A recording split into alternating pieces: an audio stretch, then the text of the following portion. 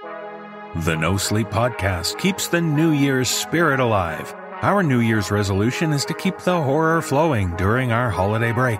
And when it comes to New Year's resolutions, one that usually tops people's lists is the goal to eat healthier. And with Green Chef, it's easier, faster, and more economical to eat better. Green Chef makes eating well easy with plans to fit every lifestyle. Whether you're keto, paleo, vegan, vegetarian, gluten-free, or just looking to eat more balanced meals, Green Chef offers a range of recipes to suit your preferences. I've spoken about HelloFresh in the past. Well, Green Chef is now owned by HelloFresh, and with a wider array of meal plans to choose from, there's something for everyone. In 2023, help yourself to delicious, convenient recipes that support your healthy lifestyle and taste good too.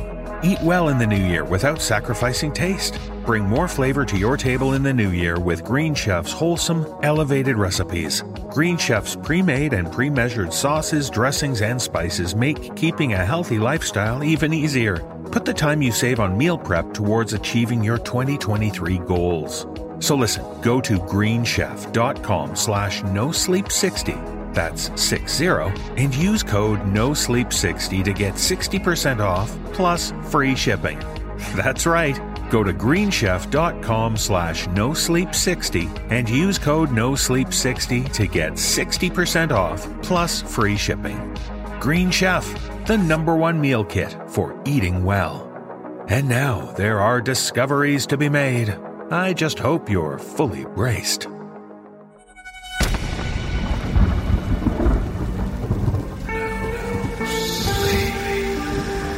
For the dark hours when you dare not close your eyes.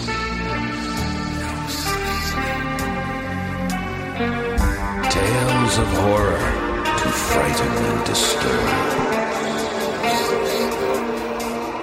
What's that sound you hear from beneath your bed?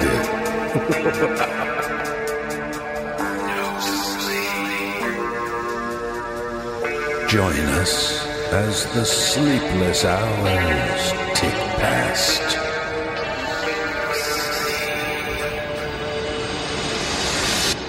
Brace yourself for the No Sleep podcast.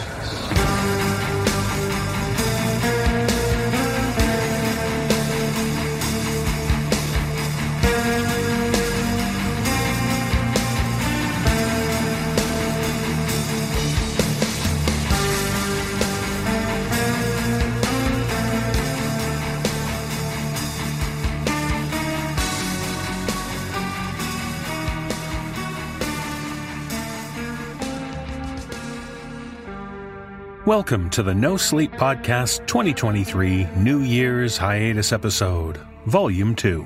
I'm your host, David Cummings. As we enjoy, or endure, the winter winds of January, we continue our holiday offering of hiatus episodes. We have 2 great stories for you this week, which first appeared on our Season 18 Season Pass episodes. We've given you an extended episode this week because next week we'll have a shorter episode. It'll be a small break before we have our next 2 volumes of our Sleepless Decompositions episodes, coming out January 22nd and 29th, respectively. And following that, yes, it's the start of Season 19. And speaking of Season 19, you'll want to make sure you listen to next week's short episode. There just may be an announcement you'll want to hear. So, 2 long stories to keep you company in the dark winter nights. Stories to chill you and give you frights. But you're here for that, so come take the leap into the depths where you'll find no sleep.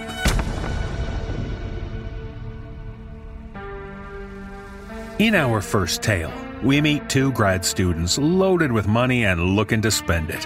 Oh wait, no, that's silly. Grad students are broke and always looking to make some cash. So when they see an ad for a research project paying top dollar for participants, they can't help but be intrigued. And as we learn in this tale, shared with us by author Vince D'Arcangelo, once they learn that the project doesn't involve taking strange medicine or getting probed in dark places, they sign up to test a new app. Now, if only they can figure out what all that data really means. Performing this tale are Jeff Clement, Jessica McAvoy, Nicole Goodnight, Nicole Doolin, and Mick Wingert. So check the app, follow the instructions, and take good notes. But don't forget, this is an experimental design.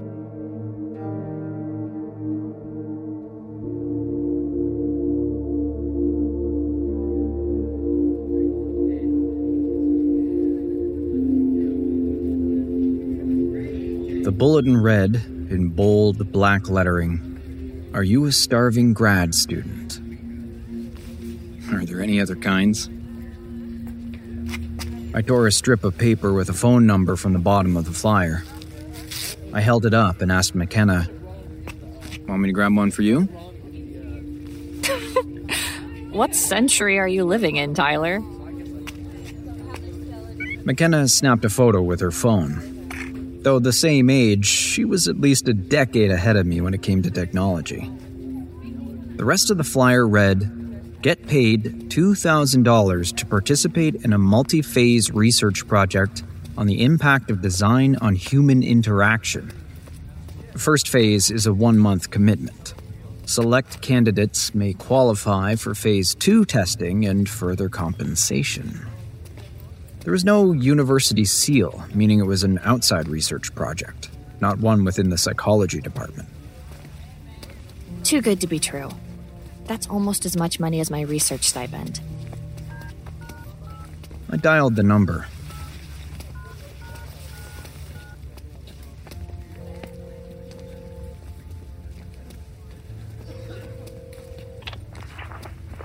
AGR Survey and Research, how can I help you? Yeah, we're a couple of starving grad students. What have you got for us?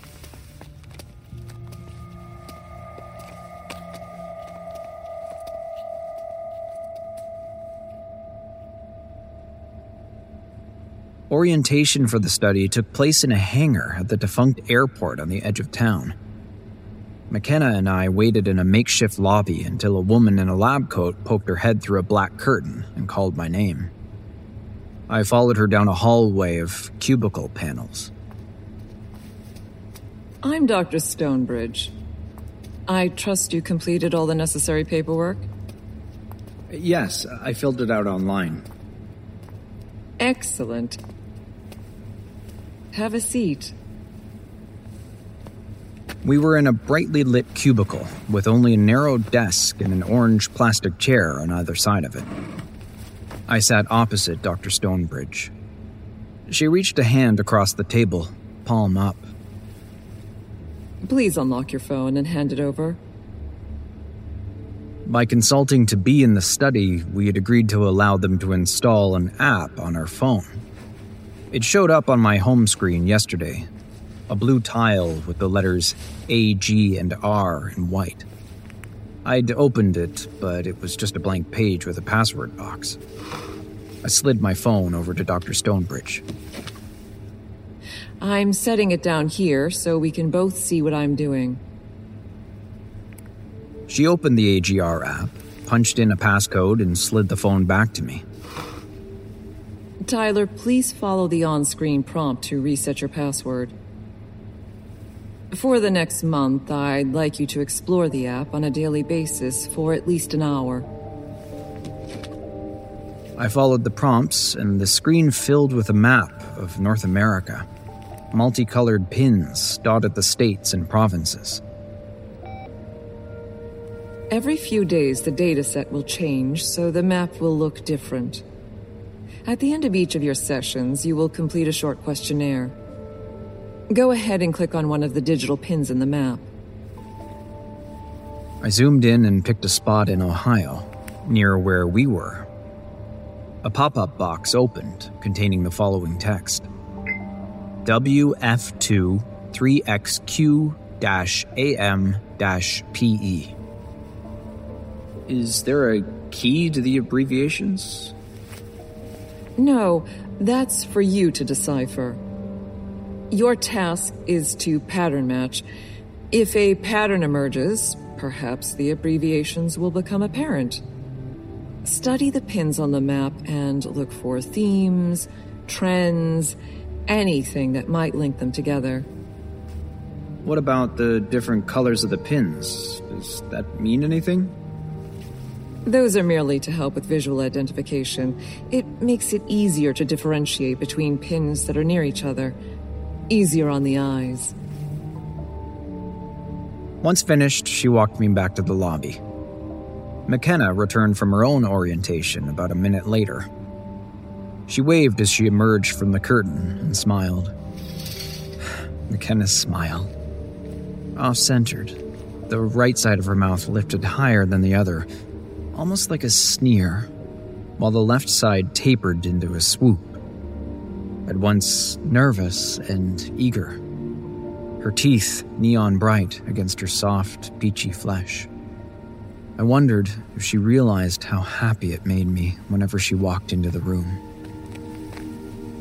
Well, that was interesting. McKenna and I met in our first year of grad school. We were both in the social psychology program, so we ran in the same circles, had the same classes and mentors. She was studying the intergenerational effects of acculturation among immigrant families. I was studying the rates of stress and crime during second-stage gentrification in urban centers. I don't think we parked over here. The day we met in orientation, I knew I would fall in love with McKenna. I've always resisted the idea of having a romantic type. If you were to ask me what my type was, I'd tell you that I just wanted to be with someone kind who makes me laugh. And yes, that describes McKenna. I truly didn't care if she was tall or short, blonde or redhead, white or black. Are you sure you parked here? But I'm also a scientist, and with about a dozen years of dating experience, I can't deny the evidence. Thinking back on all the women I've pursued or dated, they've tended to be short brunettes with goofy smiles and eccentric personalities. So, I admit it. Consciously or not, I have a type, and McKenna was it. Hey, Tyler. The problem was that throughout the first year of the program, she had a boyfriend. Second year, she was single, but I hadn't worked up the nerve to ask her out. Grad school is difficult enough without the added humiliation of rejection or a failed romance. But now, in our third year, I felt I had a shot. Earth to Tyler. Oh, sorry. What? Isn't that your car over there? In the other direction? Huh. Oh, right. My bad. Something on your mind? No, yeah, I guess. It's nothing. Hey, you want to go for a beer? Sure, we can compare notes. Usual place?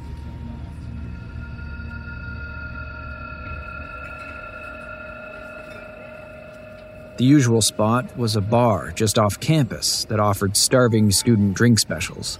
2-for-1 beers and a basket of stale tortilla chips on Thursday nights. We ordered the special and grabbed a table on the rooftop patio. What do you think of these serial numbers on the pins?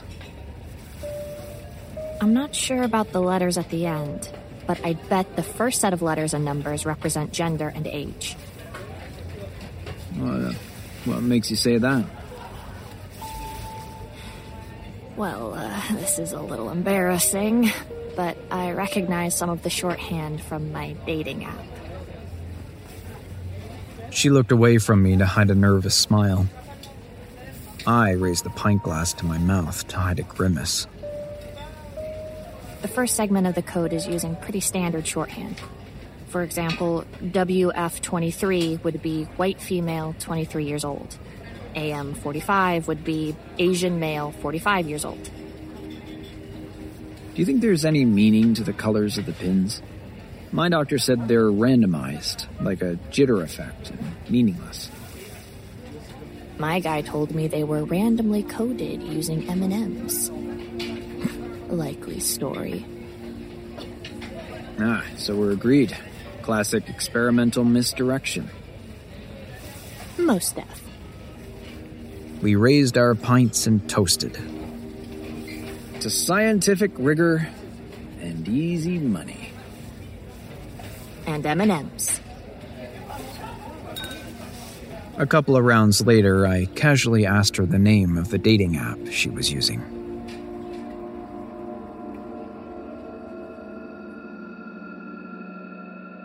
I began studying the map that night. The AGR app had a downloadable spreadsheet that I exported to my school computer. I typed up some code in Python to run a principal component analysis. After that, I created some charts and made a printout of the various code patterns that emerged. The codes were segmented. Each segment started with 2 letters followed by a number. WF23XQ-AM-E-P AM42-BAHT-I-VS LT17Q-FM-E-PV. I ran the pins through various decrypting programs, but turned up nothing. Perhaps McKenna was right about them signifying race, gender, and age. Could this be some kind of dating app?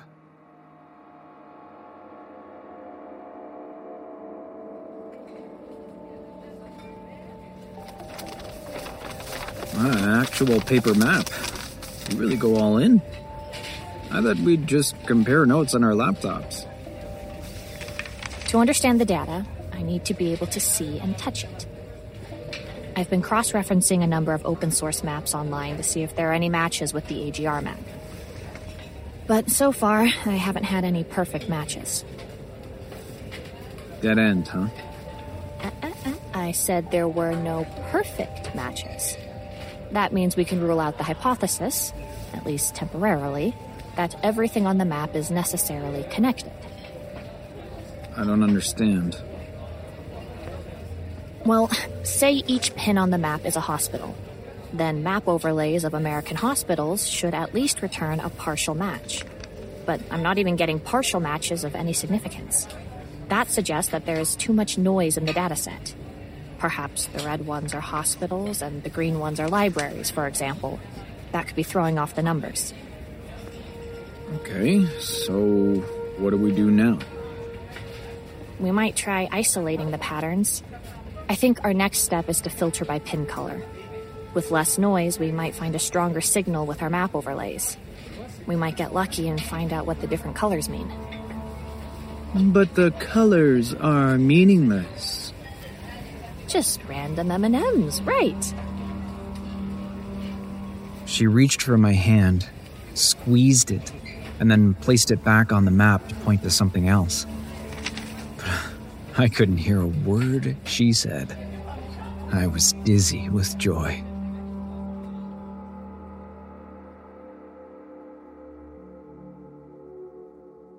The next morning, I got up early and checked my phone.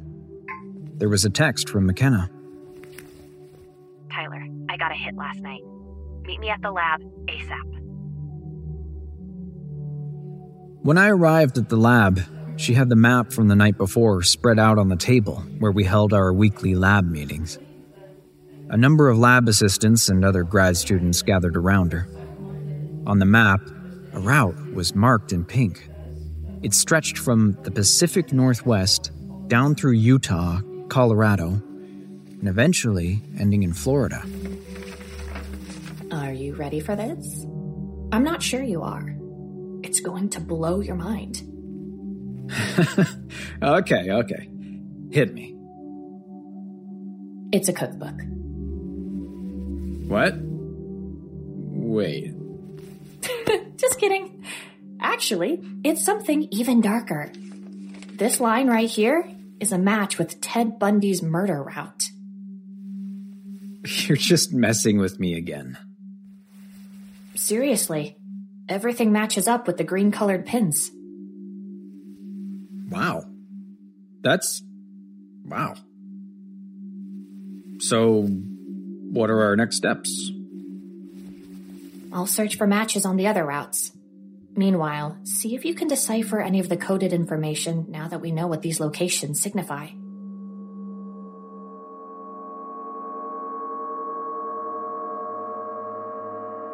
It didn't take me long to accept McKenna's hypothesis.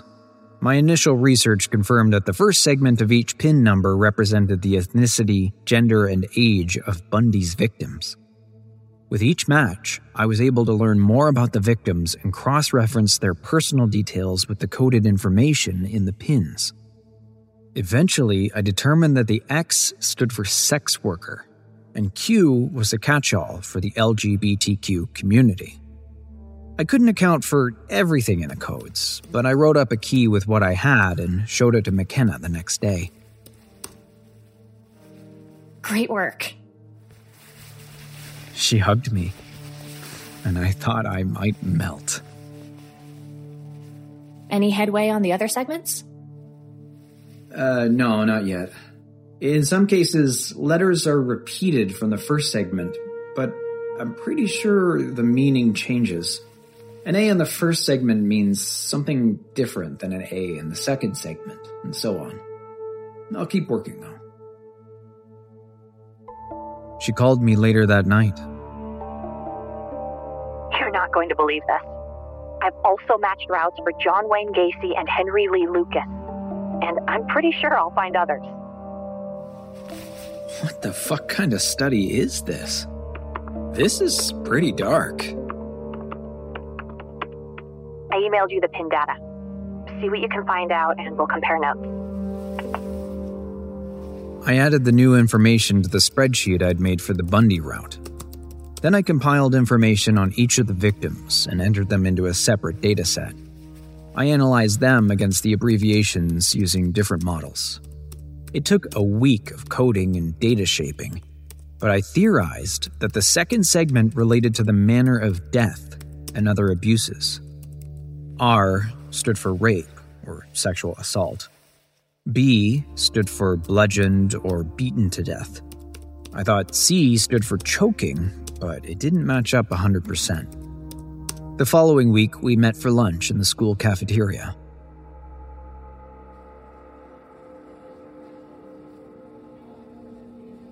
We sat on the same side of the table so that we could look at her laptop. Our legs were nearly touching. What do you make of the C? Well, it's definitely not for choking. She ran a hand through her hair, pulling it back from her face. Her eyes had darkened from lack of sleep, and her face paled slightly. But she was all the more beautiful for it. Even gauntness agreed with her. Is there an S anywhere? Like S for strangling? No. I expected there to be an S for stabbing, but strangling would work too. Or maybe even for suffocation. That's it. Suffocation. But there aren't any S's. Right. Well, what's another way to describe someone running out of breath? I shrugged my shoulders. Then she filtered on just the pins for victims who were strangled to death.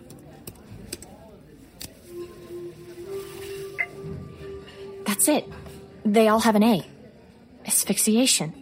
The A stands for asphyxiation.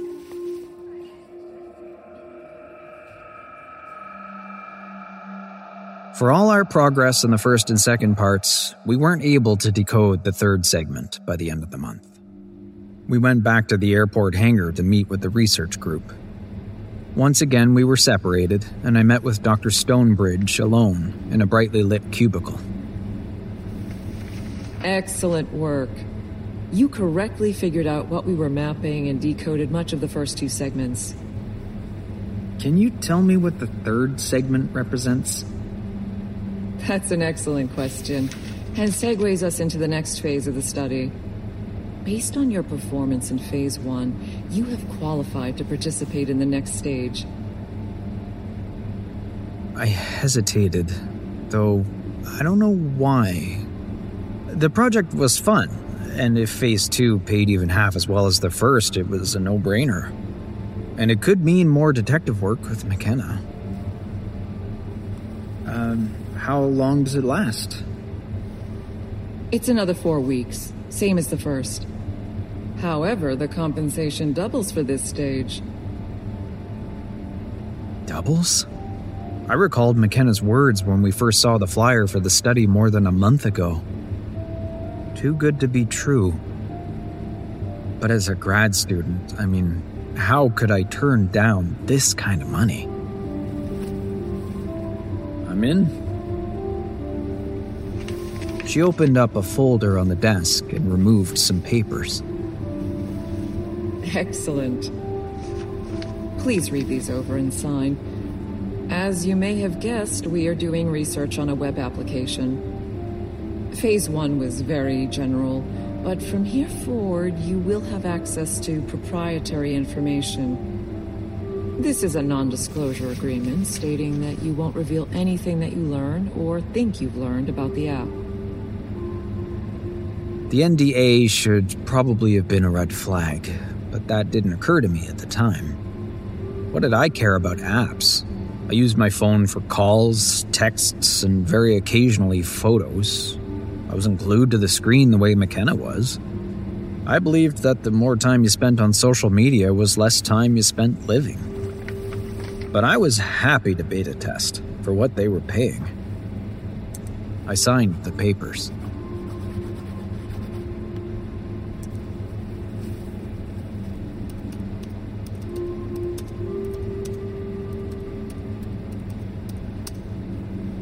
I've just sent you the update. You will be able to access the new content by the time you get home.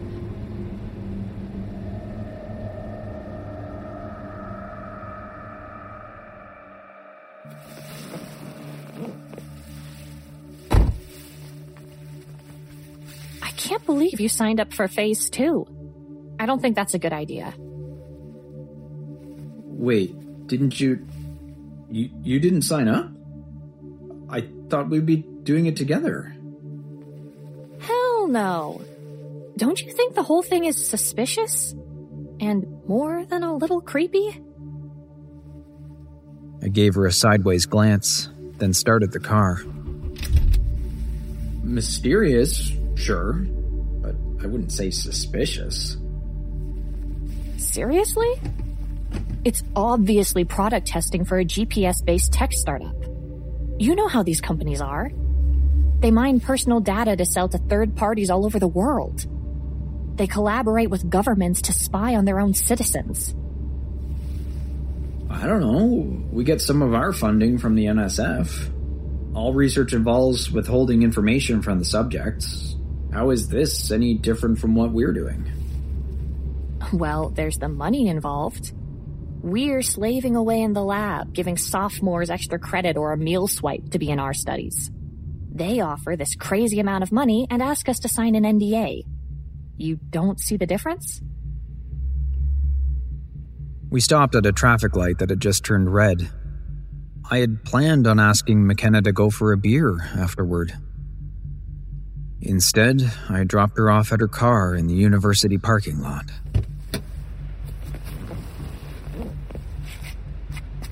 See you Monday.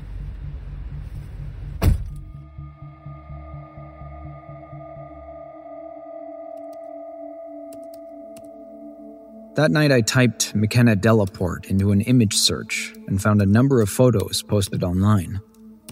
She certainly loved her social media. The first pic I found was her university headshot in which she was wearing dark-rimmed glasses, her dark hair pulled back from her ears. The bottom of the photo cut off just as the milky skin of her neck appeared, an accidental burlesque. The second photo was from her LinkedIn profile. This shot, also framed from the shoulders up, was taken for a psychology conference she attended last year. The third photograph was of her at her sister's wedding. This was easily the shot that best captured her personality. She looks stunning in a pink dress, thrusting a hip toward the lens and sticking out her tongue for the camera. Playful, silly, unintentionally sexy. Nerd goddess. That was McKenna. There was an intimacy to this last photo that made me squirm. It was a very personal image from a family gathering I hadn't been invited to attend. It was the kind of photo that I never would have seen in prior decades.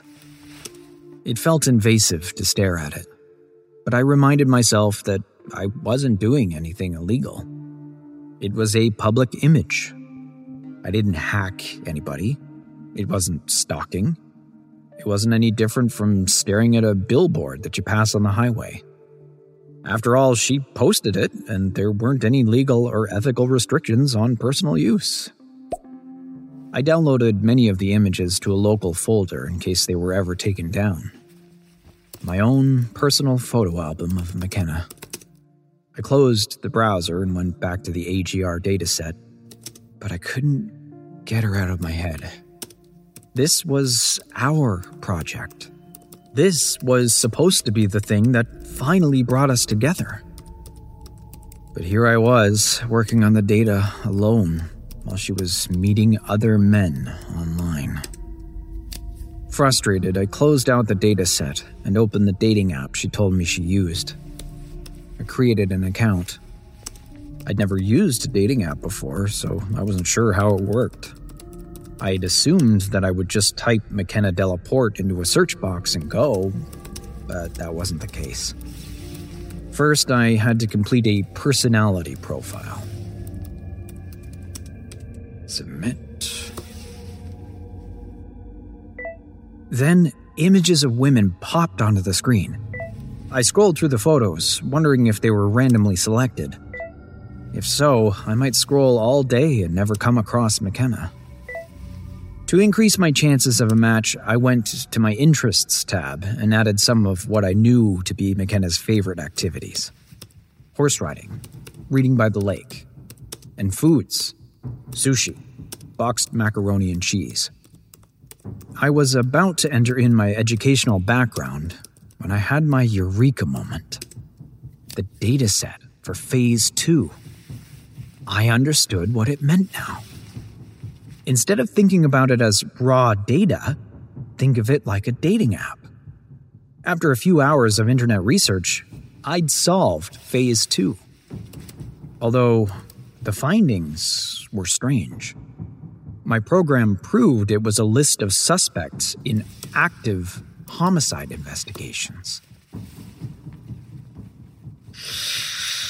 What the fuck is this?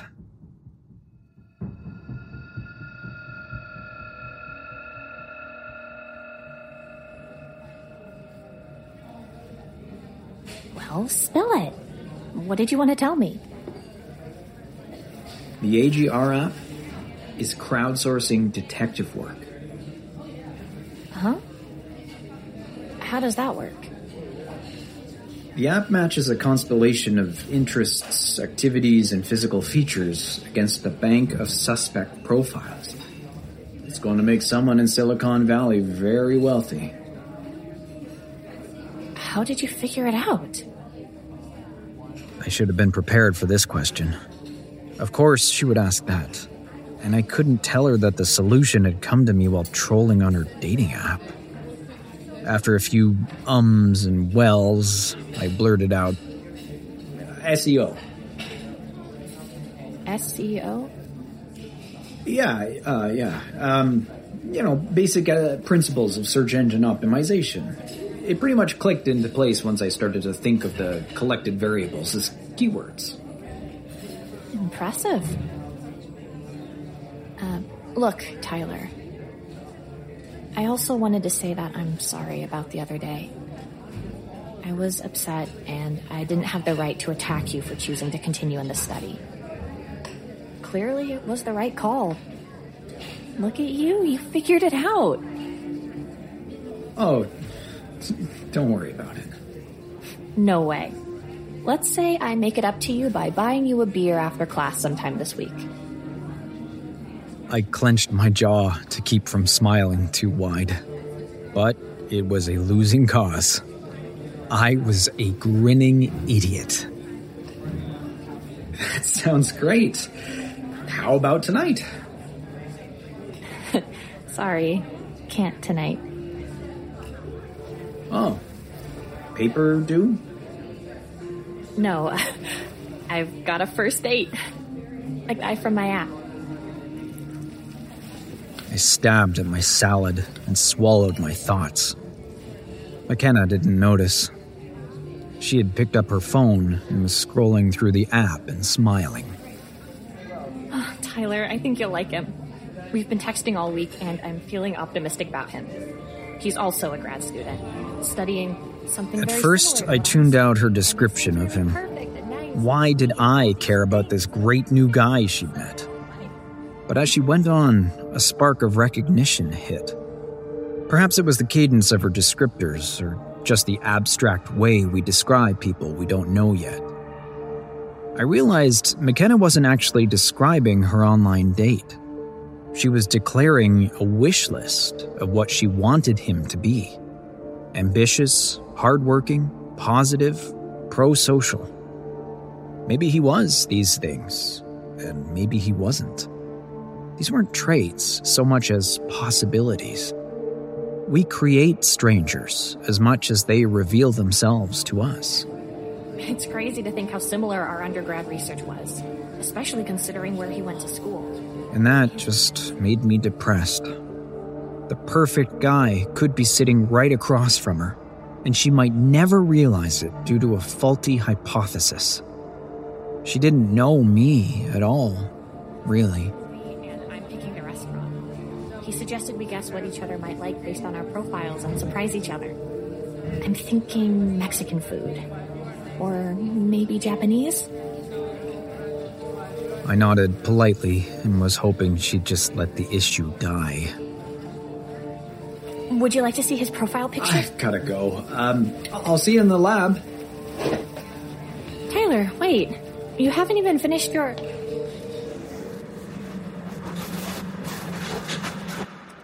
I went straight to my office and logged into the dating app. I updated my profile once more. I squeezed the keywords ambitious and hard-working into my employment background. I added positive and pro-social to my personal description and clicked save. I was determined to figure out the algorithm so that McKenna and I would be a match.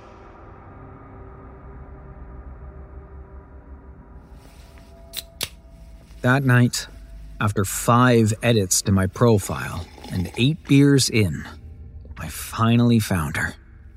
McKenna Delaporte.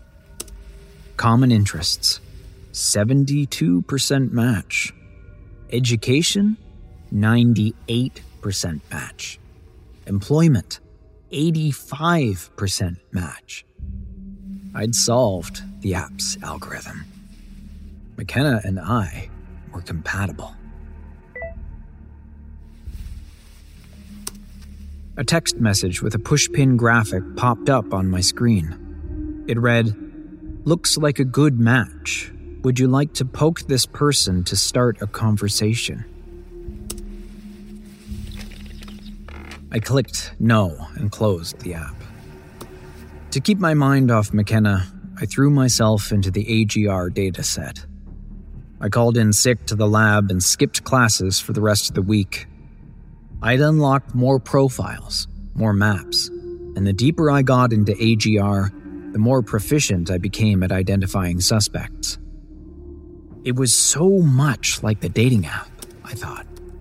The way McKenna described her date in keywords was exactly the way I used keywords to match suspects in AGR.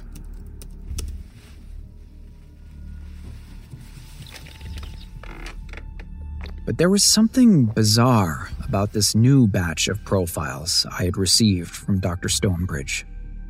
I was able to identify the people, but they were no longer victims or suspects of violent crime. They just seemed to be random people. Folks from towns all across America. Nothing remarkable. Obviously, this was the start of a new phase of the study. But what was the connection? I noticed there were tags with each profile, but unlike in the other phases, there was no interface to connect them. Suspicious, I clicked on my dev tools to see if I could inspect the elements of the AGR app. It was a long shot that I'd find anything, but it was worth a look. Thankfully, someone at AGR must have screwed up a setting, because I was able to unlock the source code. Or was that intentional? Did they want us to find the source code? Either way, I downloaded the script to my cloud drive and opened it in a text editor on my laptop. I gave myself a migraine searching through the foreign-looking text, but eventually I found it. A small, seemingly insignificant bit of code that had been commented out. I converted it into executable code and rendered the script.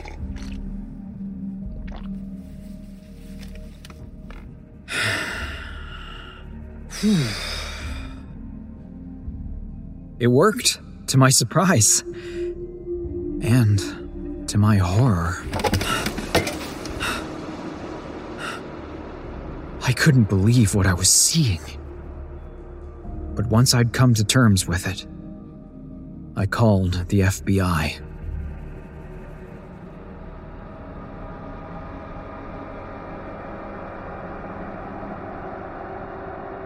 Of course, agents found the airport hangar empty when they arrived.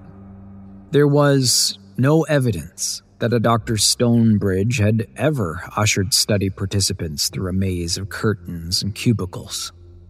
No banks of computers, no waiting room. The AGR app had been wiped from my phone remotely. A search for AGR on the web revealed nothing. And though there are plenty of doctors named Stonebridge in the world, there aren't any that match the person that I had met. I explained it all to an FBI agent named Gomez. That's not surprising. Organizations like this usually operate on the dark web, not on the surface. So, you'll be able to find them there? No, not likely. They probably got 100 fake company names and profiles already in circulation. Looks like they've taken this one down already. But can't you trace all the shell companies back to the source? You're thinking of the movies. The fantasy is that these companies are like dominoes. You take one down and the others fall. But in reality, they're like tentacles. You cut one off and move on to the next, but you never get closer to the source. But how did they know I'd gone to the FBI? They probably didn't know that. Not exactly. They likely had an alert set up in case someone accessed the source code. They probably shut down operations and wiped all prints from the hangar before you'd even figured out what you'd stumbled on.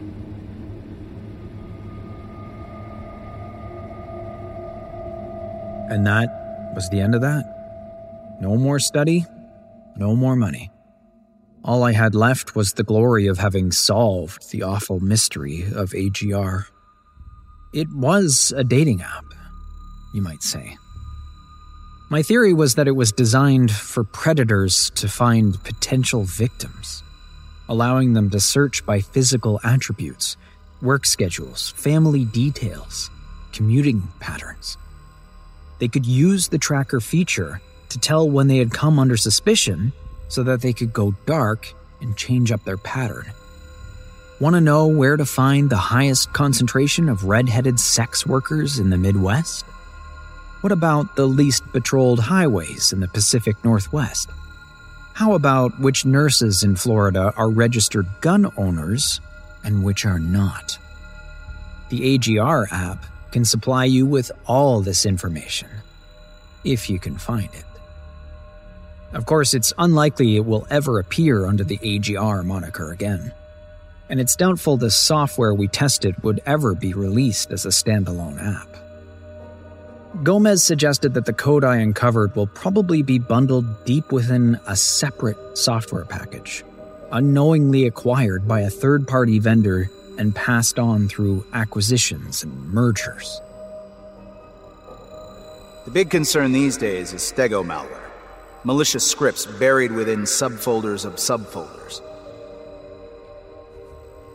That means this software could already be out there, like an unchecked tumor, lurking in the deepest source code of your social media, disseminating itself through your vacation videos, birthday memes, your music stream, or even your dating app.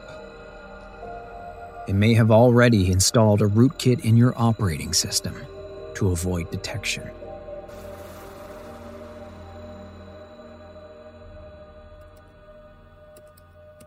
I've texted McKenna about my discovery. I've left voice messages, but she hasn't been returning my calls or showing up to the lab. It's been a week since her date, but nobody's heard from her. I don't know where she went for dinner or what movie she saw, since her date had insisted that they be a surprise. A smart tactic to make a potential victim difficult to track. If McKenna ever mentioned his name, I don't recall. Or I wasn't listening. A few times a day now, I log into the dating app, scroll through my matches until I find McKenna, and press the poke button. She has yet to poke me back. All that remains is her online profile, metadata, and match statistics. But there are always more searches, more matches, more social apps to post your personal information, aren't there? New interfaces and databases where we can search by name, by category, most recent, most viewed. In time, I may not even remember McKenna as she was, but only as she presented herself in her various profiles. I will remember her by her keywords, by the web images I downloaded. I will forget how different we were. I will only remember how well matched we appeared to be on a dating site. I will forget that it took days of manipulating the algorithm to generate that match. I will keep searching because there seems to be no end to the app. In fact, there's still one on my laptop. I made a backup of the AGR code before handing the original over to the FBI. I don't plan to share the code or post it. I will never sell it, not at any price, so don't even bother asking. And once I'm finished with it, I plan to destroy it. I've kept it for only one purpose: to see if I can track down the guy McKenna was meeting for her date.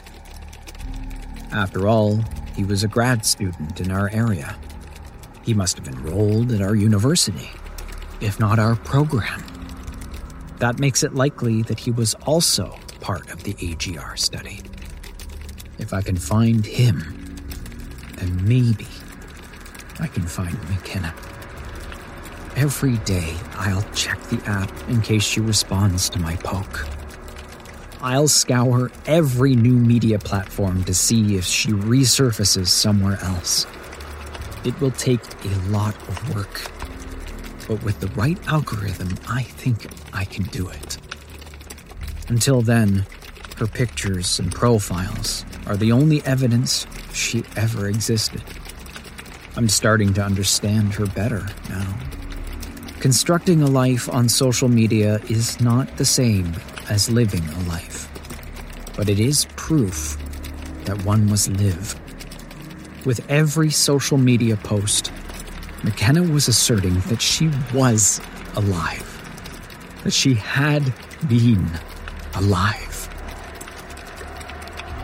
Because once you're gone, what's left?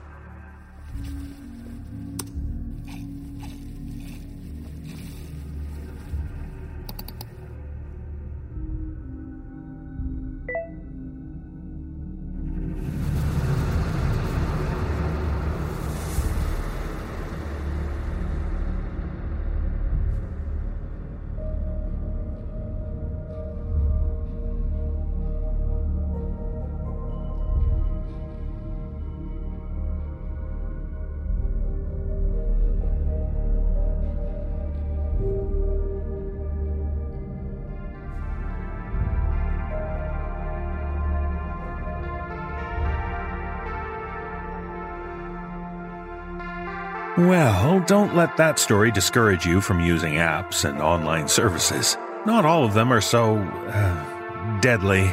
In fact, let's take a quick break so I can tell you about a decidedly helpful and efficient and non-deadly service for e-commerce businesses, ShipStation. A new year is full of possibilities, but when your e-commerce business is dealing with gift returns, late deliveries, and a mountain of customer emails, you can feel stuck. I know what it's like to try to grow an e-business. Shipping would be a nightmare without the help of a service like ShipStation. You've probably heard me talk about ShipStation in the past. At the start of a brand new year, it's the perfect time to get off the fence and give ShipStation a try. It's so quick and easy to set up, and with our promo code, you get 2 full months to try it. I'd say it's the best resolution you can make in 2023.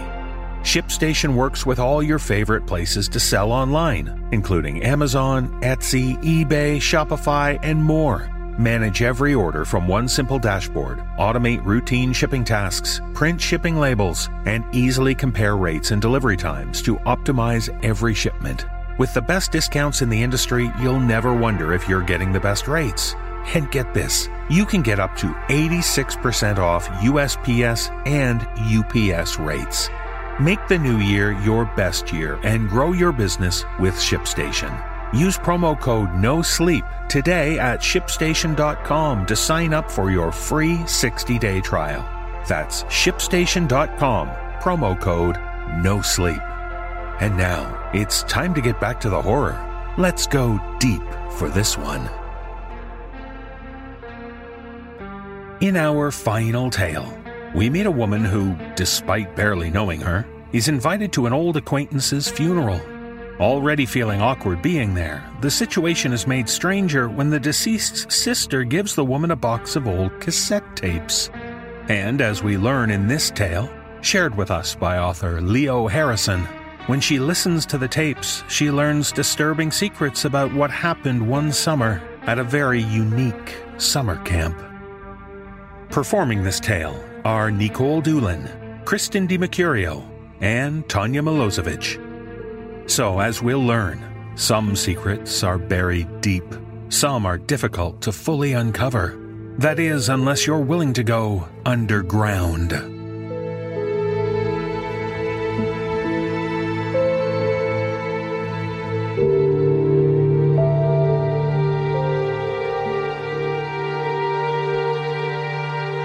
On December 10th, 2000, first responders flooded the parking lot of an abandoned strip mall off Highway 385 in Pennington County, South Dakota.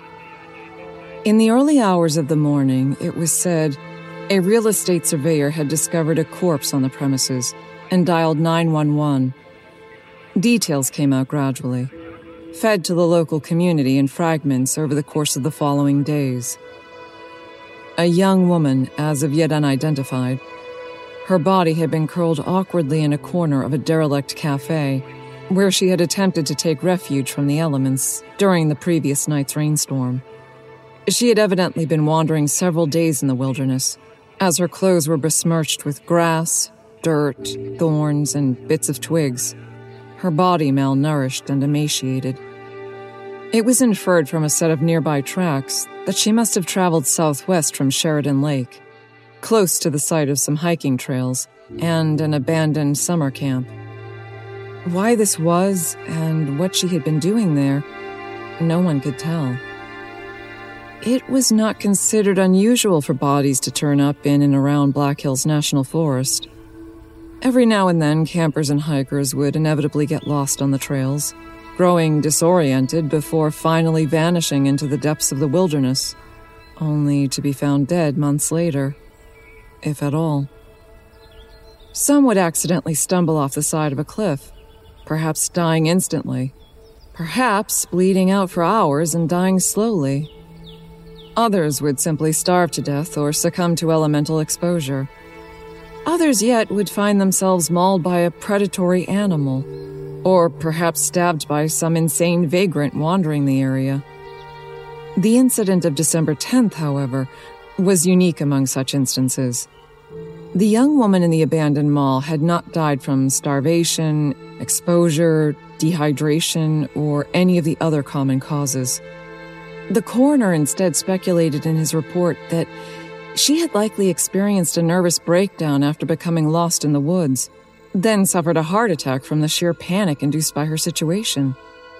Some people twist this around to say that she died of fright, that she witnessed something so horrific in the forest of the Black Hills it caused her heart to fail. But most commentators agree this is only hearsay, an urban legend. The young woman was eventually identified as one Lucille Mason, a mentally unstable college dropout and resident of Wyoming who had been passing through the area. When asked about Mason's reasons for visiting Black Hills National Forest by herself, and in the middle of a harsh winter, those who knew her admitted they had neither seen nor spoken to Lucille in years, and that they had no idea what she had been doing out there.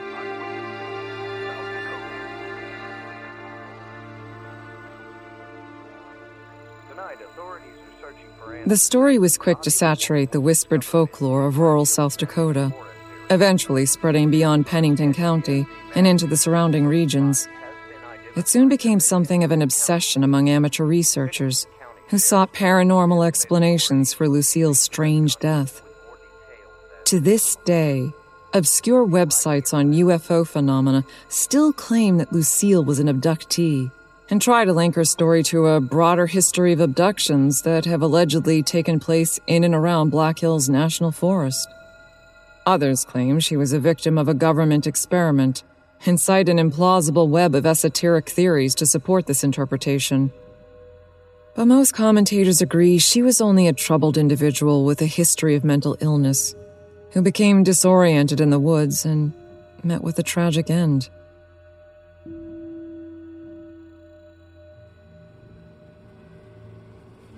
Though I had not considered myself particularly close to Lucille Mason, I was nonetheless invited to her funeral that December in Cheyenne, Wyoming. The service was held in a small Presbyterian cemetery on the outskirts of town. We convened afterwards at the family home, an old Victorian which had been left to Lucille and her sister following the deaths of their parents. I stayed later into the night than I had meant to, waiting for the snow to die down, and found myself, I don't remember how, wandering the halls in a weird trance. I turned a corner on the first story and saw that the door to Lucille's room was halfway open, a sliver of light shining through the crevice. I could hear crying from within. I made the rather impulsive decision to push lightly on the door and look inside. Her sister Melissa was on the edge of the mattress, her head in her hands.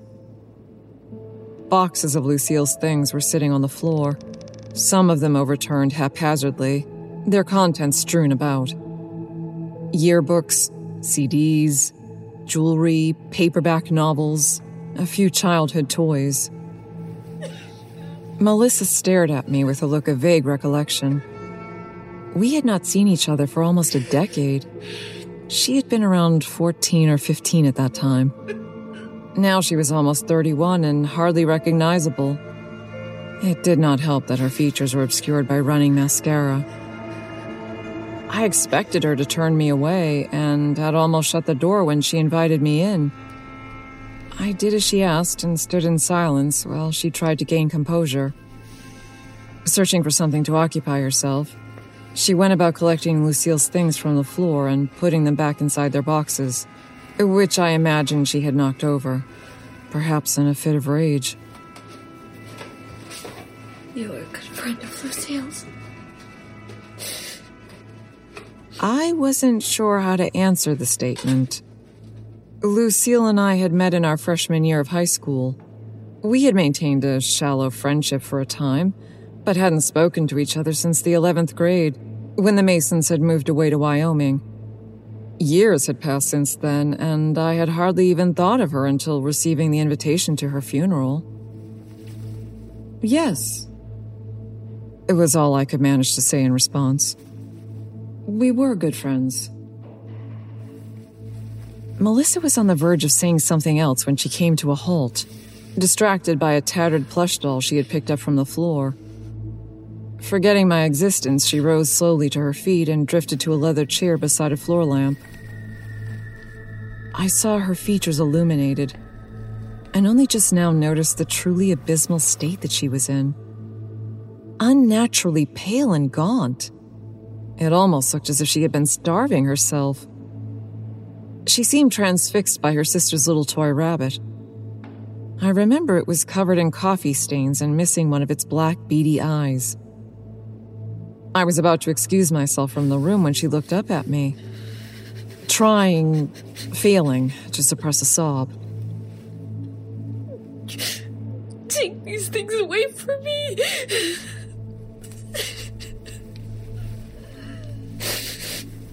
I'm sorry?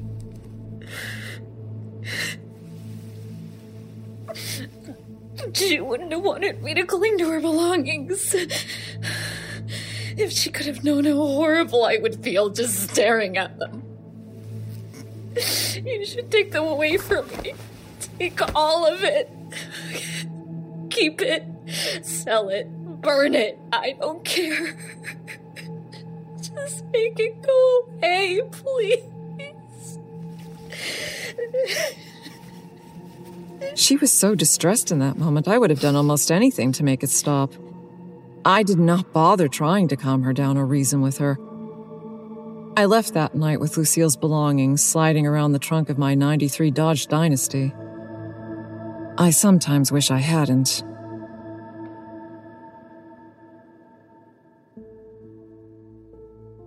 Those boxes sat in my attic for years, unopened, untouched, shoved into a dark corner with the memory of Lucille Mason herself. It wasn't until one morning in October 2005 that I finally rooted through them while preparing for an eBay sale. The contents didn't faze me like they had fazed Melissa. I sifted through them cynically, indifferently, looking to see if I couldn't make a quick dollar off them. However, there wasn't much of anything to put up for sale. Most of her possessions either showed significant wear or were simply too worthless to bother with.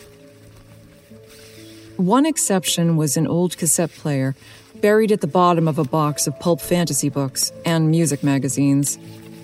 It was a miracle the old thing even worked when I plugged it in.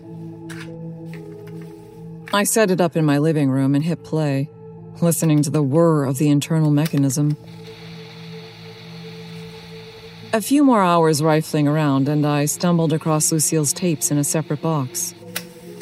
Rather than a collection of albums or audiobooks, what I instead discovered was a set of blank audio cassettes.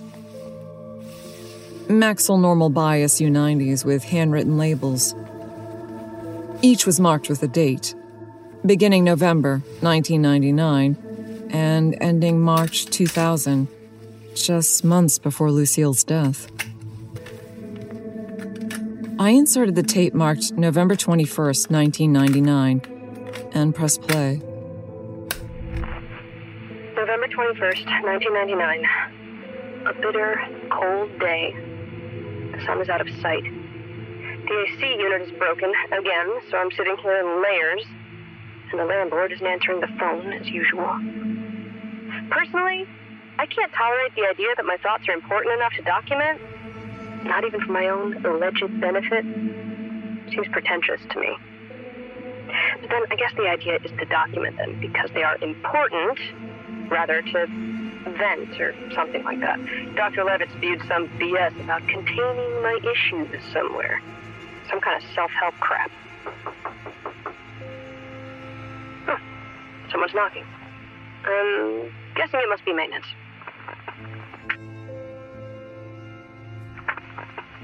November 28th, 1999. Had that nightmare again? The one with the shed? I'm standing in this deserted field in some remote, isolated space. A familiar place, but one I can't recall the name of. I start to walk towards the shed. Just as I'm about to enter, I wake up, and I always feel terrified afterwards. Nothing ever changes. It's always exactly the same. Been having it for close to a year now.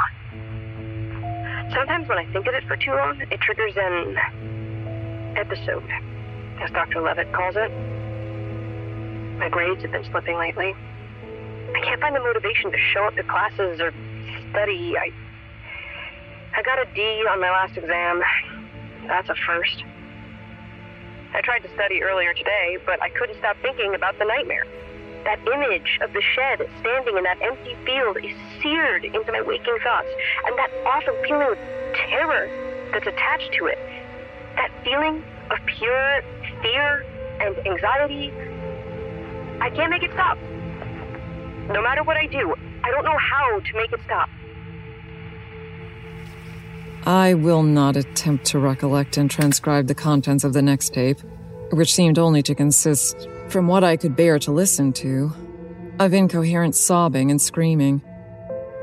In retrospect, it seems easy to recognize that this recording must have captured one of the so-called episodes Lucille had mentioned in the tape of November 28, 1999. Deciding that I had heard quite enough, I packed up the tape collection and stowed it away in a closet.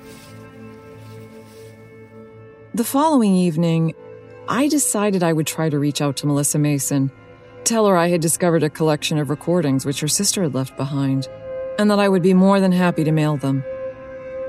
I wouldn't mention the awful things I'd heard. Some digging on the internet gave me an address and landline for one Melissa Mason in Cheyenne, Wyoming. I called the number the next morning, only to hear a voice on the other end that I did not recognize. When I mentioned Melissa Mason, the stranger fell silent, before explaining that Melissa no longer lived at the address. She had been killed, in fact, about a year before, inexplicably bludgeoned in her sleep by an unidentified intruder. She had spent weeks in a coma before finally passing away one evening in June 2003. I was speaking to her former landlord.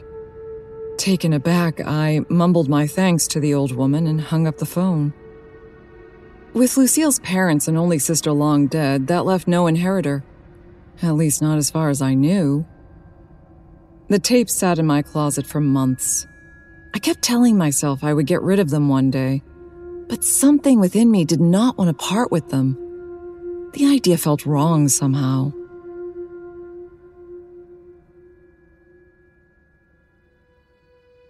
I managed to forget about them for a time, until one scorching July day, routing around my closet in search of a missing box fan, I rediscovered the cassette player and the tape collection. Resolving to finally throw the tapes away and consign the entire thing to memory, I set them out on my kitchen counter and planned to toss them the next morning. But somehow it never happened. I couldn't bring myself to destroy the last remnants of Lucille's existence. She and her immediate family were gone, and apart from some photos scattered here and there on the internet, these tapes were all that remained of who she really was. I left them untouched for a few more days until, later one evening, and under the slight influence of alcohol, I ended up giving into a buried sense of curiosity. I plugged the cassette player in, chose the tape dated December 15th, 1999, and pressed play.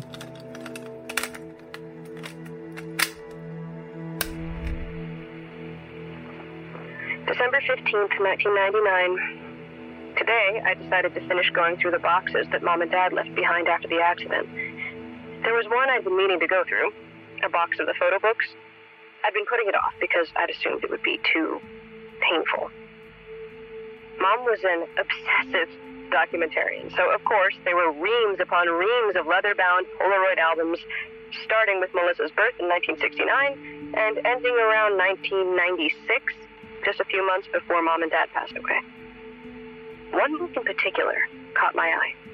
A crude label on the spine read M&L Summer 88. I opened it up and started picking through the pages, which had been welded together by the residue of dried coffee. I found myself smiling at the photos of Melissa and I playing in the yard at our family's old house. In most of the photos, Melissa was teaching me how to do something or another. I was around 6 or 7 years old at the time, just learning to ride my bike and shoot basketball and all that. Around halfway through the photo book, the subject matter changed abruptly. Melissa was nowhere to be seen. It was nothing but photos of myself, taken in some strange, unrecognizable place. One picture showed me standing in a parking lot near the edge of a forest. It almost resembled the head of a hiking trail in a national park. A sign was visible in the corner of the shot. It read, Shady Pines Summer Camp. The next photos showed me interacting with children whom I can't remember ever having seen or met. One of these photos stood out in particular. I was seated in a group with about a dozen other children inside a forested clearing. Barely visible in the distant background was an old, rundown shed. It was identical to the one in my recurring nightmare.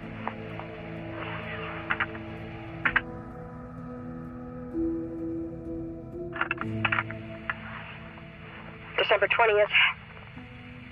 It's been almost a week since I discovered the photo book. I'm still at a loss to make sense of it. I have no recollection of ever having attended a summer camp in the year 1988. I do not remember a single one of the smiling faces that appear alongside mine in those grainy Polaroid photographs. How could I have simply forgotten an entire summer? And then there's that one detail. That rundown shed in the background of the group portrait, the one from my nightmare, it's identical. I keep telling myself that what I'm seeing is only a coincidence, that I'm just focusing on that detail because of a pattern recognition bias, but something about it seems so wrong. I can't stop thinking about it.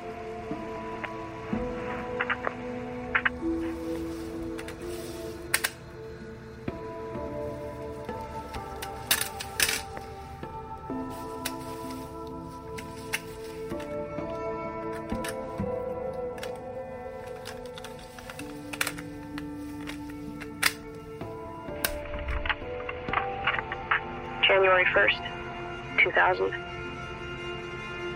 Didn't do anything to celebrate New Year's Eve. I haven't been able to leave the house much lately. Recently, it's become more difficult to interact with other people. Transcripts came back from the fall semester. My GPA dropped 3 points from last spring. I'm disqualified from my scholarship. I have to retake 2 classes. I still don't know what went wrong. It feels as if I totally lost control. Far worse than I ever have before. Anyways, I've been distraught ever since I saw the transcript. Completely distraught. It's been difficult to get out of bed most days. I've been drinking a lot more too. Usually by myself. Sometimes at dive bars downtown. When I have the energy to get up and do something, I find myself rooting around my parents' boxes, looking for more information about that summer camp. Shady Pines Summer Camp. The more I repeat that name, the more it seems to stir something in me.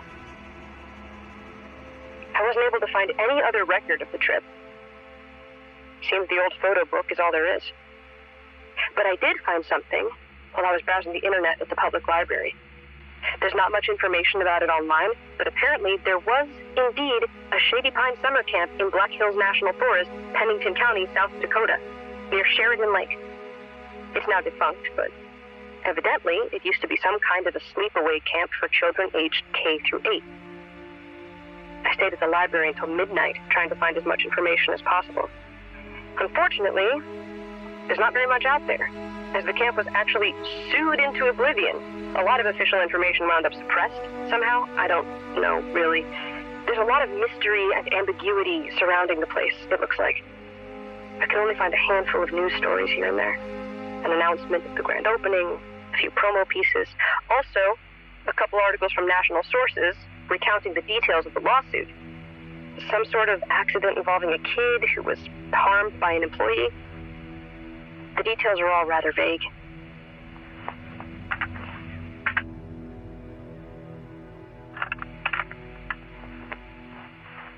January 5th, 2000. Dr. Levitt says that he's concerned about my recent behavior. Says I don't sound like myself, and that I seem to be focusing all of my attention on irrelevant things when I should be focusing on preparing to improve and change course for the spring semester. He started talking medication again. I told him I don't need any pills, like I always tell him. I told him about the photo book too, about the shed, about Shady Pines. He agreed that it was odd, that perhaps something painful had happened during my time there. He told me to be careful of focusing on it too much, that I should hold off and focus on other things, save the introspection for the consulting room. He said he thinks it might inflame my obsessive tendencies if I delve further. I agreed at the time, but I can't pull myself away now.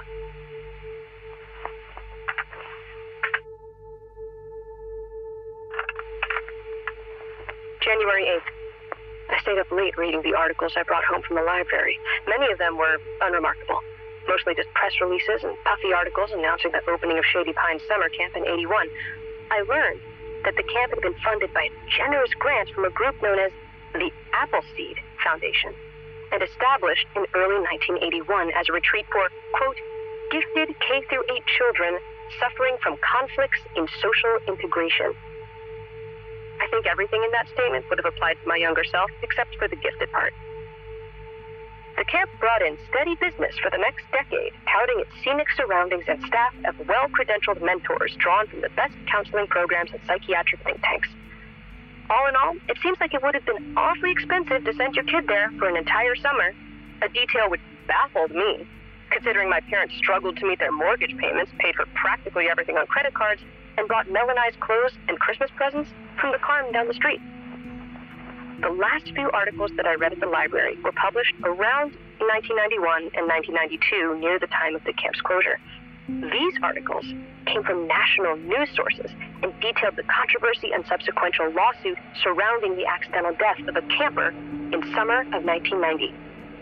A young boy had suffocated to death on the premises, having been left confined for more than 24 hours in a small, airtight trunk behind the camp's medical unit. Though the fine details of the lawsuit were kept quiet, it was easily discerned that the jury had sided with the prosecution's claim of criminal negligence.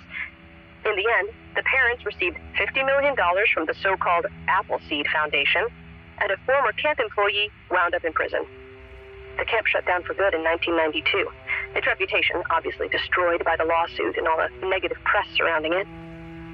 The former employee who wound up in prison was a deeply disturbed individual. His sentence was reduced on claims of insanity. By all accounts, he seemed to suffer from dissociative identity disorder, as it's called these days. He would switch between different personalities, each of which demonstrated no conscious knowledge of the others. He actually claimed a few years later, after he'd been treated, that the different personalities belonged to spirits which had possessed him. He said it was the spirit of Ormond Crow, the notorious child killer, which had made him do that terrible thing in 1990. The entire story is really weird.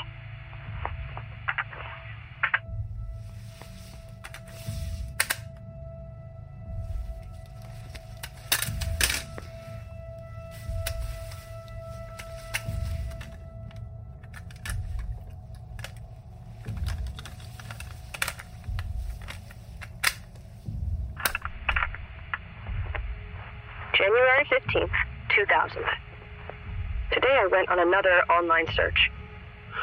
A lot of the search results only turned up this useless, nonsensical, conspiracy-type stuff. Some eccentric character, Henry Barlow, I think his name is, put out a book a few years ago about the history of UFO sightings in Black Hills National Forest, and how he believes this somehow has something to do with the U.S. government and this thing called Operation Paperclip, and how that is somehow connected to Shady Pines. And I really don't know, to be honest.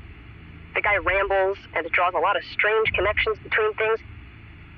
He keeps saying how there were these people who would go missing in the 50s and 60s and show up on the side of the highway in South Dakota months later, raving about how they'd been recruited for a program where people would use their abilities to attract and contact ghosts. I'm not joking. Ghosts. This, according to Henry Barlow's wild imagination, has something to do with Shady Pines, somehow. Suffice it to say, his so-called theories aren't all that useful to me.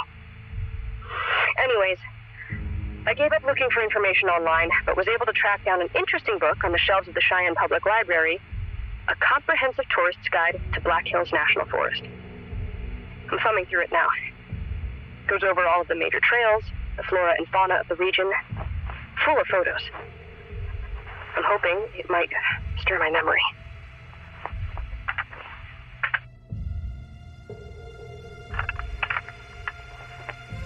It's 4 a.m., and I'm sitting on my apartment's fire escape, smoking my third cigarette in a row and looking out over the south side of the city. I can see the freight yards of Union Pacific Station. There's a cargo train just in. It's been sitting there a couple hours now. I can't sleep tonight. After I put away that book on Black Hills National Forest, I drifted off and had the most god-awful nightmare. Nothing about the contents of the nightmare was that bad, just how I felt after waking. I've been up ever since, and I haven't been able to stop thinking about the nightmare. It was the shed dream again, only this time, instead of ending just before I opened the door and stepped inside, the dream kept going. I could feel everything just as if I were actually right there in the cool darkness of the night in some isolated rural area, standing outside the shed. I could feel my hand gripping the doorknob, could hear the creak of the hinges and feel the musty, stifled air inside that little room. I could smell the mildew and the mold. I had the sense that someone was beside me, guiding me, although I couldn't see them in the darkness. We walked for a few yards by the light of a lantern and arrived at a cramped corner. The stranger lifted up some of the floorboards. Underneath was a hatch penetrating the foundation. It almost resembled the door to a bomb shelter you'd see in some Cold War-era backyard bunker. The stranger turned the hatch's wheel and lifted it up. A ladder disappeared into the darkness of a tunnel that led God knows how many feet below ground. That was when I awoke. I heard my neighbor knocking at the front door. When I opened the door and asked her what was wrong, she said she'd heard me screaming. She was worried I was being attacked, she said.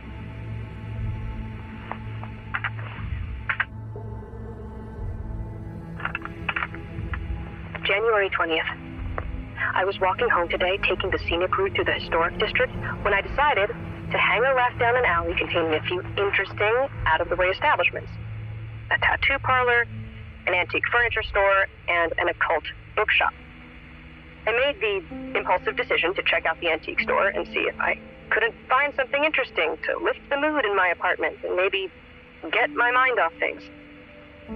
But I stopped before I could reach the antique store. Something in the bookseller's display had caught my eye. It was one of the books sitting on the middle shelf of the rack. The cover consisted of 5 symbols arranged in a row against a faded saffron background. I stood transfixed by this for what must have been a solid 10 or 15 minutes, just staring. I had seen these symbols somewhere. They were, from left to right, a circle, a cross, a set of 3 curved lines running parallel, a square, and a star, each enclosed within a rectangular frame. I didn't wake from my trance until a clerk stepped outside and asked in a concerned tone what it was I wanted. She had been watching me for several minutes and had probably suspected something was wrong with me. Without thinking, I immediately asked if I could thumb through the book in the display. She agreed and invited me in. I flipped to a random page and read a few lines. Quote, "In the initial period of his research, Ryan's most promising subject was Adam Linsmeyer, an undergraduate at Duke. Ryan and his research team found that Linsmeyer's results were below chance, even scoring 100% accuracy on one reading. However, Linsmeyer's accuracy gradually diminished over time. Some have attributed this to Linsmayer's increasing boredom or exhaustion, while others have cited it as evidence of Ryan's findings on telepathy being products of coincidence. I continued flipping through this book until I landed on a full-page photograph. It was a picture showing some sort of experiment conducted in the early 20th century. Two men, one middle-aged, another much younger, were seated at a table in an academic setting, while several onlookers gathered around, some scribbling notes as they watched. 5 cards were lying face up on the table, each one containing one of the mysterious symbols that had first caught my attention. The caption read, 1931, Joseph Banks Rhine analyzes the results of Adam Linsmayer's reading. The famous Zener cards are displayed face up before them. The book is sitting on my shelf now. I don't particularly care about the contents, only those symbols. The quote-unquote Zener cards, as they're called in the book. Evidently, they were used in a series of studies that took place in the 1930s and 40s. The researchers involved with these experiments went on to claim that their findings were evidence supporting the reality of telepathy, telekinesis, clairvoyance, and other paranormal abilities. When I first arrived home from the store, I stared at those 5 symbols for hours, trying to remember where it was I knew them from. I couldn't figure out just why I was so transfixed by them. Something about them seemed magnetic, in a word. I couldn't pull myself away. I swallowed some allergy medicine and a couple glasses of wine to help me forget and fall asleep, only to wake up just an hour later. I had dreamt about the Zener cards. I was very young, no older than 6, I think, seated in a nondescript room somewhere under fluorescent light, surrounded by several strange people. I thought I recognized one of them as a substitute teacher I'd had for a month in first grade. On the table in front of me, I could see a row of 5 cards turned face down. One of the adults in the room asked me what sequence of cards I was seeing in my mind's eye. He wrote my responses on a notepad, then turned over the cards one by one. There were the 5 familiar symbols, printed on each card. We did this several times. At the end, I overheard the adults whispering something about being admitted to the program. That's when I woke up. I laid in bed, staring at the ceiling for several hours, then came out here for a smoke. I don't know what to make of that dream, whether it was just something conjured up by my imagination or some forgotten memory. I really don't know.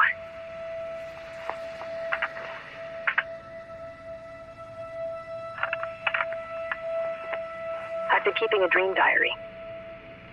A journal of drawings inspired by my dreams. It's a method I came up with to capture and record my memories of Shady Pines summer camp. For weeks now, I've been having these extremely vivid but fragmented dreams about my time at the camp. Just little broken images of dislocated memories that seemed to come out of nowhere. The face of a kid I knew, or a certain board game they had in the rec room, or a hiking trip we took. I made this habit of just rolling out of bed as soon as the dream is over and sketching what I remember. I don't know what to make of it. I just keep going, hoping it will add up. Perhaps this sounds insane, but I've been considering making a trip out to South Dakota at some point so that I can see Shady Pines. I know from my reading that the property is still intact. For some reason, they never tore it down, and I know, more or less, where it's located, near the coast of Sheridan Lake, off of one of the trails that run through the area. I feel drawn there, like physically drawn, as if something is calling me there, pulling me in like a magnet, and I have this strange notion that the only way to end my fixation is to hike out to that abandoned camp in the forest of South Dakota and see it for myself. I don't have my own car, of course, but I think I can get round-trip tickets through the Greyhound system. I can take some food, some maps of the trails, a knife, protect myself, and I can be there and back again in the course of just a few days. Maybe it sounds crazy. I don't know. But I'm willing to do almost anything to get closure.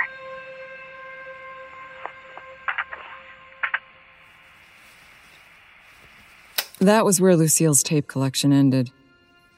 I really didn't have the slightest idea what to make of her story, whether I should do anything with the information I now possessed. It seemed clear to me that she had vanished from Cheyenne and visited Black Hills National Forest in a confused, misguided attempt to reconcile herself with some sort of vaguely remembered trauma involving the defunct camp where she had spent a single summer of her childhood. And it was there, on December 10th, 2000, that she had lost her mind completely, dying of a heart attack after fleeing from the camp and wandering several days alone in the woods. I assumed I was the only person in existence who knew about this link between the site of Lucille Mason's death and the mysterious recollections which had plagued her in her final months alive. With every immediate relation of Lucille's being long dead, I couldn't think of anyone whom I might reach out to with this information. There was no use telling the authorities. It wasn't as if I had discovered evidence of foul play. Just a psychological motive in a case that had long been closed and unequivocally deemed an accidental death. No. Rather than make any attempt to revive the specter of Lucille's sad, short life, I simply let it go, choosing to give her troubled spirit a rest and consign my discovery to the same corner of my mind where I kept everything that was best left forgotten. Somehow, sooner or later, the tapes wound up in the trash, carried off to rot in a garbage heap somewhere. This, however, did not mean that sometimes, driving alone on a dark night or lying awake in bed with a bout of insomnia, I didn't occasionally recall Lucille's story and replay the entire thing in my head. There were details which I would never be able to move on from. The strange nightmares, the memories of the Zener cards as they were called, the night terrors she had experienced. What had it all meant? What exactly had taken place at this defunct sleepaway camp in the backwoods of Pennington County, South Dakota? Had Lucille's strange, fragmented memories been at all legitimate? Or were they merely the workings of delusion?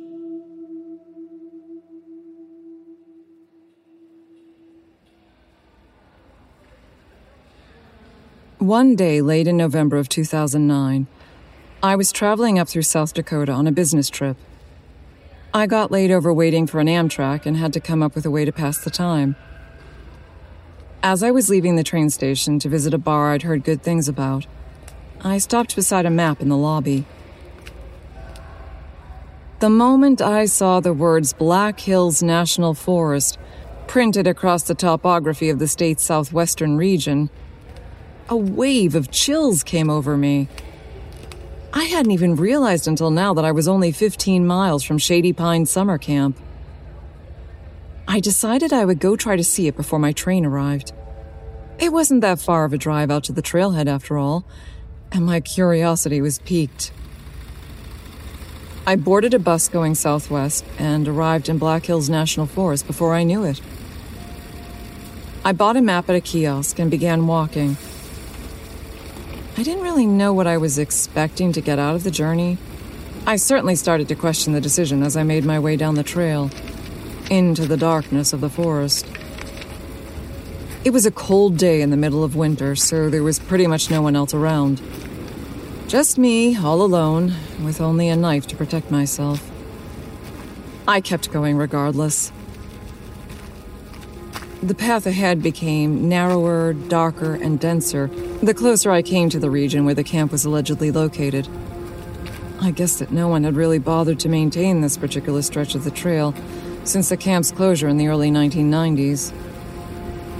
There were long, gnarled branches blocking many parts of the path, and sometimes they were bad enough that I actually had to cut them down or crouch just to get beyond them. It was almost early dusk when I finally reached an especially unkempt part of the trail that gave way to an expanse of clearing. There, in a field of dead grass, were the overgrown remnants of Shady Pines Summer Camp. It was as humble as I had expected. Just a few wood cabins and a small playground on the edge of the property. I lingered there for a short moment and seriously considered turning around.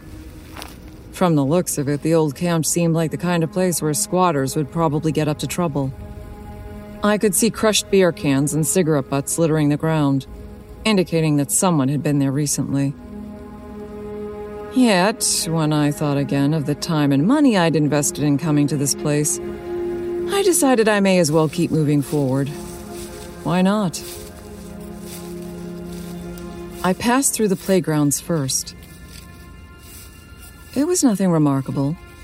Just a couple rusty swing sets, some wooden forts, and a rainbow-colored merry-go-round spinning slowly in the wind, creaking as it went. I moved beyond the playground into the commons area.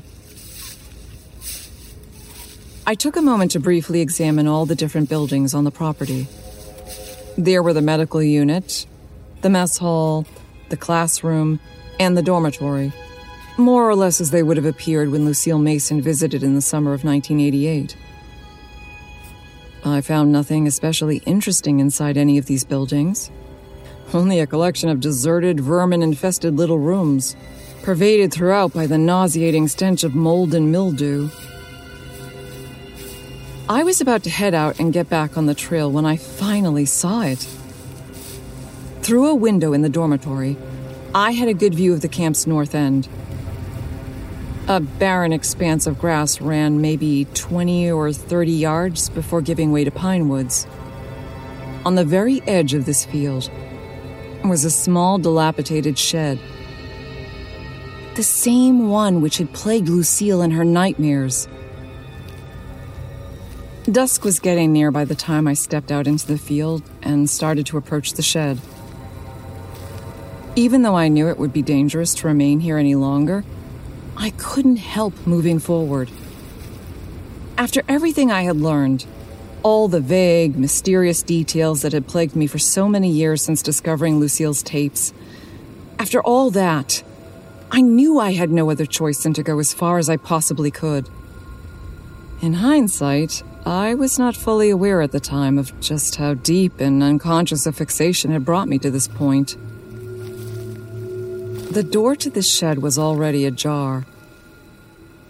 I gave it a nudge. What remained of the sunlight poured into the room as the door swung open easily. There was almost nothing in there. Just a few empty wooden crates and a table in the corner where someone must have kept their gardening tools once upon a time. I thought of the dream in which Lucille had remembered finding a hatch beneath the floorboards. That was when I noticed a series of floorboards in the northwest corner, which looked as if they were oddly aligned. Pressing on them, I found they weren't completely nailed down. I easily stripped them away one by one. At first, it was difficult to tell what was beneath those floorboards. In the growing darkness, I had to take off my backpack and dig around for my flashlight. When I finally found it and pointed it into the hole, I was met with the sight of a large metal hatch. If I was going to get it open, the only way would be to go down there, under the floorboards. I lowered myself down, shone my light on the hatch, and took a good look. There was a wheel in the center of the hatch. I gave it a turn, or at least tried to. It seemed that decades' worth of rust corrosion had all but locked up the gears. It took about a quarter of an hour, but I finally managed to force it open. I lifted the hatch and looked inside. The tunnel must have extended at least 40 feet below ground. There had evidently been a ladder once, leading to the bottom, but it had long since fallen apart. Only the first 10 or 15 feet remained. I could see the remnants of the ladder strewn about the tile floor at the bottom of the tunnel. I would have needed a rope and a pulley to get down there, the kind that cave explorers and mountaineers use. As it was, I could not go any further. In a sort of trance, I closed the hatch, hoisted myself up, packed my things, and retraced my steps down the trail. Darkness had fallen. I moved quickly. I remember feeling very afraid, whether due to something I had seen at the camp or the fact I was alone at night on a trail in the middle of nowhere. I really can't recall. Everything about that night is disorienting to remember, like a half-forgotten dream. I just recall that I wanted to get out of there and back to the city as fast as possible. Before I knew it, I was back at the train station. I found myself unable to sleep during the overnight train ride. Memories of what I had seen replayed themselves without end as I watched the passing landscape, the dense pine woods and rolling foothills of rural South Dakota, hiding God knows how many secrets. For many years, I had felt somehow detached and distanced from the contents of Lucille's tapes, but now I understood it was real. All of it. I couldn't stop wondering what had happened to Lucille in that strange subterranean complex buried beneath the remnants of Shady Pine summer camp. I couldn't stop wondering why the floors of that underground room had been crafted from the sort of tile you only see in a hospital or a laboratory, when every other structure in the camp had been built from cheap wood. I couldn't stop wondering what Lucille had seen when she visited the camp that day in December 2000. What it was that had caused her to break down, lose her sanity, and die of fright. I am grateful to say I will never know for sure.